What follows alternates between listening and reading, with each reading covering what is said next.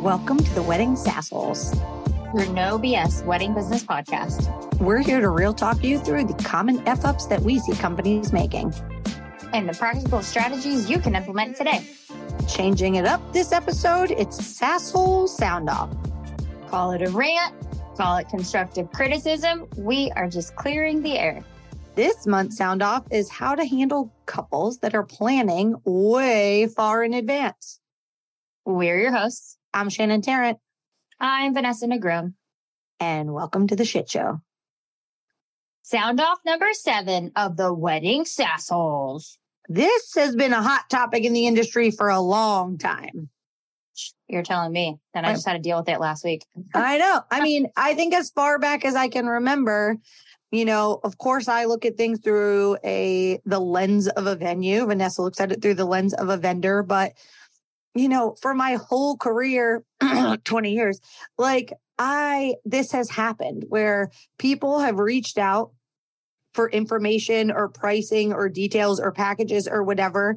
And they put a date that's like 2 or 3 years from the current time frame. And like, as a vendor, we all react the same way. Yeah, I can't think that far in advance. I'm sorry. I can't do it. And it's like, I don't know what pricing's going to be. Like, I'm still focused on this year and this current season and perhaps the beginning of next season. But like when it's over 2 years out, I can't. I know. And I think that that's the hard part, that as, you know, professionals and business owners and whatever, we all react the same way with like the massive eye roll, the like, oh my God, I'm not wasting my fucking time on you. And we know that that's not the right way to do it because there's money there. It's potential money. Mm-hmm. So the reason this came up was because I had this happen last week. It was I want to say it was last Wednesday. Yep. And I immediately called Shannon and told her, you know, the situation and how I handled it. And sure as shit, the outcome of it was exactly what I thought it would be. The couple booked a tasting and they're going to be coming in. So long story short, this couple reached out to me and their date is 2.5 years out, but they do not have a finalized venue. They're deciding between 3 different places right now. So they don't have a venue, which means that their date is still kind of up in the air depending on when they actually book. Right. But they were wanting pricing. They were submitted for pricing. They had asked specifically about packages, this, that, the other. So that's why this topic came up. And they did end up booking a tasting for the fall of this year. So they will be coming in. And I told her how I handled it. And we said, let's make this a sound off. So here we are. Here we are. And I mean, I think that it is ridiculous. Like sometimes we would get people who I've seen people before they were even engaged. So I have an inappropriate story to tell, and we will leave the names and protect the innocent, not innocent, protect. Back in my career in catering, offsite catering, I had gotten this phone call and it was a potential bride and she was at a local venue that was very popular and we were on the list of, and we probably spent 45 minutes on the phone walking through packages and pricing info. And she asked me for a proposal and she had a unique name. The groom had a unique name. It's a venue I know really well. And, you know, so I took the time, built a proposal. This was like before we had CRMs where you could click, click, click, send, right? So like I had to actually use a Word doc to put all the shit in that she needed, PDF it, send it over. And lo and behold, I go to a happy hour the next night and somebody introduces me with like one group of friends, but it was all their other friends. And somebody introduces me to this girl's name. And I'm like, God, I know that name. Like, and it's a weird, unique name. And so I look at her hand and she didn't have a ring on. And I was like, oh, I'm Shannon. I work at Big City Catering. And like looking her in the face, like she's got no ring on her finger. And the look of sheer panic because he was there. They were not engaged yet. He had not asked her to marry him. And she was like budgeting a wedding.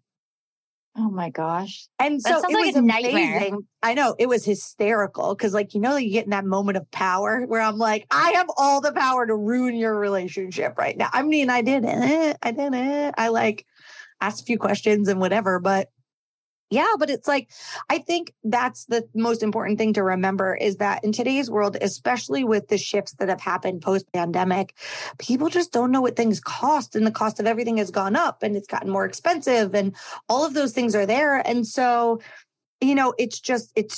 they don't know what it's going to cost. So I think sometimes they're reaching out to get quotes, and yes, okay, I get it. Your pricing is probably going to change, but they're trying to build a budget, especially if you're the venue. And it seems like, God, it's 2 years out and I don't know what the pricing is going to be and whatever, but they're trying to figure it out. Yeah. So how do we handle these people? So as a venue, let's start with the venue, because typically they find the venue first. Typically, not always, but typically. So let's start with the venue. How would you handle these people that are contacting you and you don't see them at a party later? How do you handle them reaching out so far in advance? Yeah. I mean, listen, if you have set things up the way I would suggest every venue set it up, where basic information's on the website, packages are on there, pricing is there and available. And you've got automatic tour booking software where they can just click a link and book a tour, versus maybe when the lead comes through. I think either way, you want to take the time to send them the tour. Now, do I want them to book the Saturday prime spot? Probably not.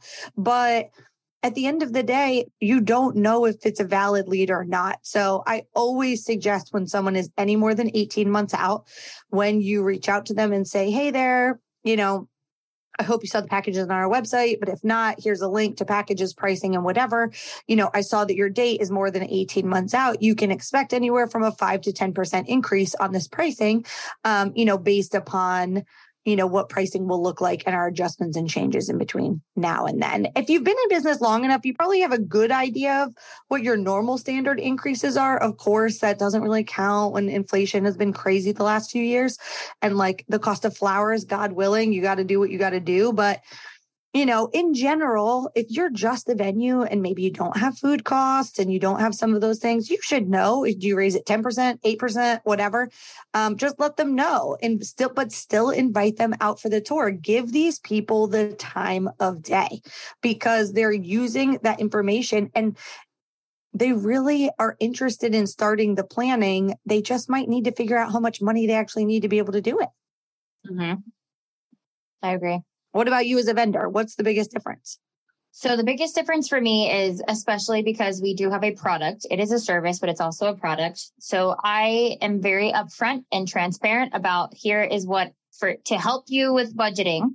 I let them know that our calendar is not currently open that far out in advance, but if you check back later in the year, we will be opening up the calendar. In the meantime, here is what our current pricing is. Please expect a minimum of a 10% increase from now to then, because it's usually 2 years that I say that. There is a 10% increase due to 10% or more due to inflation, unfortunately. But to help with your budgeting purposes, I give them current standards. So to help you with budgeting, just keep in mind there is a 10% increase. Typically, this is what we currently offer. This is what our current prices are. This is what the standard is at this moment in time. And then I give them a resource to go and start their planning with. So I give them base pricing, very transparent about the increases that will happen over the next couple of years, and let them know that the calendar is not currently open, but they can check back. And then I give them like little homework things to do. So I give them a resource to Pinterest, a resource to Instagram, how to plan, how to figure out what your style is, things like that. So along the journey until they come in and they actually book, they have little homework, like little projects that they can do and little things to keep them in our email inbox. And we become a resource to them so they trust us. So I'm building a trust factor. I'm building a budgeting factor because I'm very upfront about the pricing. I do let them know that sometimes our products and services change between now and then. Then that is based on what our clients are asking for, what they have requested, what has been trending out. Yeah, exactly. So I do let them know that like these are our current dessert bar packages, but they may be slightly different in 2 years based on what's trending and things like that. And so this couple that, started this whole sound off, when I gave them all this information and we went back and forth, the bride thanked me immensely, told me that I was the only person who responded to her, booked an appointment for later this year for the fall. She said, we just want to come in. We know that the calendar is not open yet, but we want to come in, taste some stuff, just sit down and meet you. And once we have our venue, then we'd like to book. So they don't have their venue yet. They're just literally budgeting. They've already done a couple of tours. They haven't booked the venue, but they are building that budget. And knowing that, I gave them a bunch of resources that they can start doing that and built that rapport with them. Yeah. So that's what I personally did. And when I told Shannon, she was like, this is awesome. Like most people wouldn't respond to them. And as the bride told me, a lot of people didn't respond to them, and that's their loss. So, yeah. I mean, I think it's really hard, right? Because it is your initial reaction. It's like when I went to my real estate agent and I said, listen, we're looking to buy a house, 18 months from now, but I just need a general idea of what's out there in the market for what I think my budget is. So can you put me into the MLS? Like, can you put me into the system so I start getting emails so I can start looking at houses? I don't want to go tour them and look through them, but I want to be able to start like seeing what's hitting the market and whatever. And she was like, absolutely, 18 to 20 months.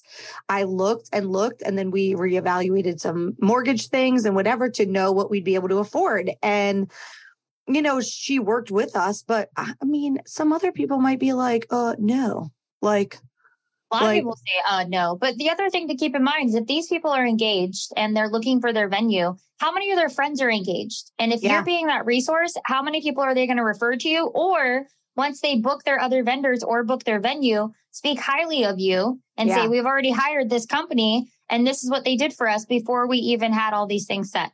Yeah, I remember. And I think the same rule applies for how much time out.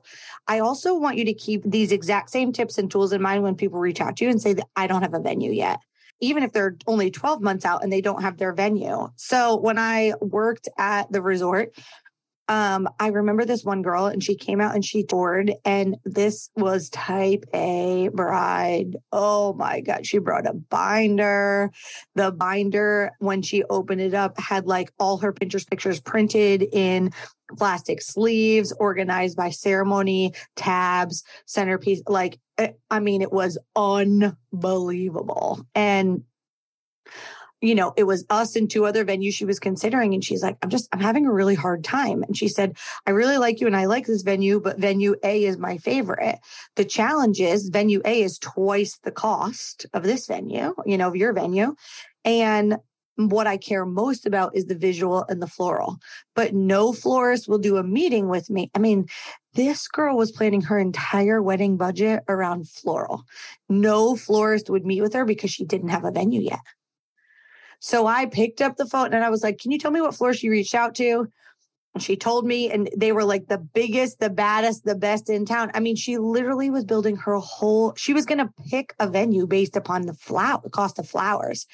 And so she gave me the list of florists. I picked up the phone and called two of them and said, listen, I really think you need to meet with her. One of them was like, I don't meet with brides if they don't have a venue yet. And I'm like, she can't pick a venue without knowing how much a general range of what the floral is going to cost. If I send you photos, can you give me a range? No, we don't do that. So the other florist met with her. It was like, Shannon, this quote's going to be a fortune. And this was like a long time ago, guys. So this is not today's floral price. In today's prices, probably $20,000 to $30,000 worth of flowers. But even then it was like $8,000 to $12,000.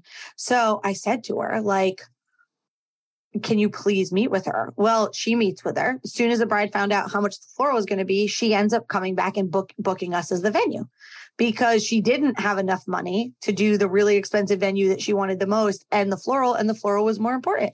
So if you don't take the time to have the conversation, give them the time, that florist booked that wedding. She didn't go to any other florist. She didn't get any other quotes. She only booked the one person that took the time to meet with her. So how much are you missing? I mean, Vanessa and I talk about this all the time. Like, how much business are you missing out on because you're prejudging, predetermining, you're looking at it and you're like, meh, like it's 2 years from now. I don't really care. I'm not going to prioritize them. Mm-hmm. And remember, this is someone's wedding. So when you actually show that you give a shit and you're giving them something to help them along the way, even if it is 2 years out, they're going to come back. If you don't give them the time of day at all, they're not going to come back and they're not going to refer you. And they're going to remember. Absolutely. So just keep that in mind. I'm not saying have full conversations with them, try to book appointments immediately. I'm saying at least respond to them, give them some type of information. Yeah. And send them on their way. But don't just be like, no, if you don't have a venue, we won't talk to you. Like, that's so cold. And that does get around. Other people hear about it. Yeah, of course it does. And I mean, I think I think we think sometimes couples aren't doing as much research as they are, and they're going to check your Instagram, they're reading your reviews, and they're getting excited. When they reach out to you at this point, they've already shortlisted you. They're not reaching out to 30 people anymore. They're reaching out to 3 or 5, maybe 6 at the very most in your category. So they've already shortlisted you. They're going to remember you out of the 6 that didn't reply and didn't send them the information. So follow your normal lead best practices, no matter whether they have the venue or not, no matter how far out it is. Reply fast. Feel free to let them know that I can't guarantee this pricing, but here's where we're at. It's not final. It will most likely increase. And like Vanessa said, give them resources to help them plan Pinterest boards, or if you're a DJ, have Spotify playlists. If you're a photographer, have a blog post about like best posing for engagement photos. Like, how can you still work with them and help them along this really frustrating wedding planning journey? How do you keep them in the funnel?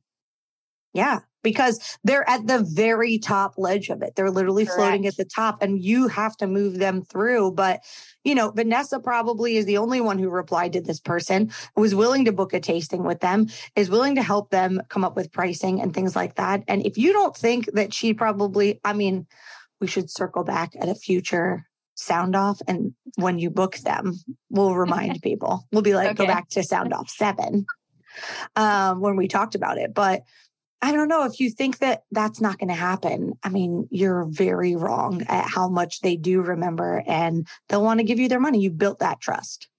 I cannot tell you, outside of people planning very far in advance, I cannot tell you the amount of times of the quick speediness of a response and giving them something is an automatic booking for me. I can't tell you. So that's a whole nother sound off. That is an entirely different sound off. But at the top, they are at the top of your funnel. You're going to start moving them through baby step by baby step, but you're becoming a resource. And I tell you that your karma from helping them, and the people that they will praise you to all of their friends, family, their friends that are getting married, their other vendors, that maybe the venue that they book. It goes a long ways. So don't be a shitty person and ignore them, and don't just cancel them out because they're far in advance. Take that as an opportunity to build that relationship, build resources, and really build other vendor relationships at the end of it. Mic drop. If you feel like this podcast helped your business, got you thinking, or we made you laugh, follow, subscribe, and share it with a friend who normally ignores leads like this. Want to hear our honest opinion on something in the wedding industry? DM us on Instagram your pet peeves and annoying situations. And we will add it to our sound off checklist. Now go make epic shit happen.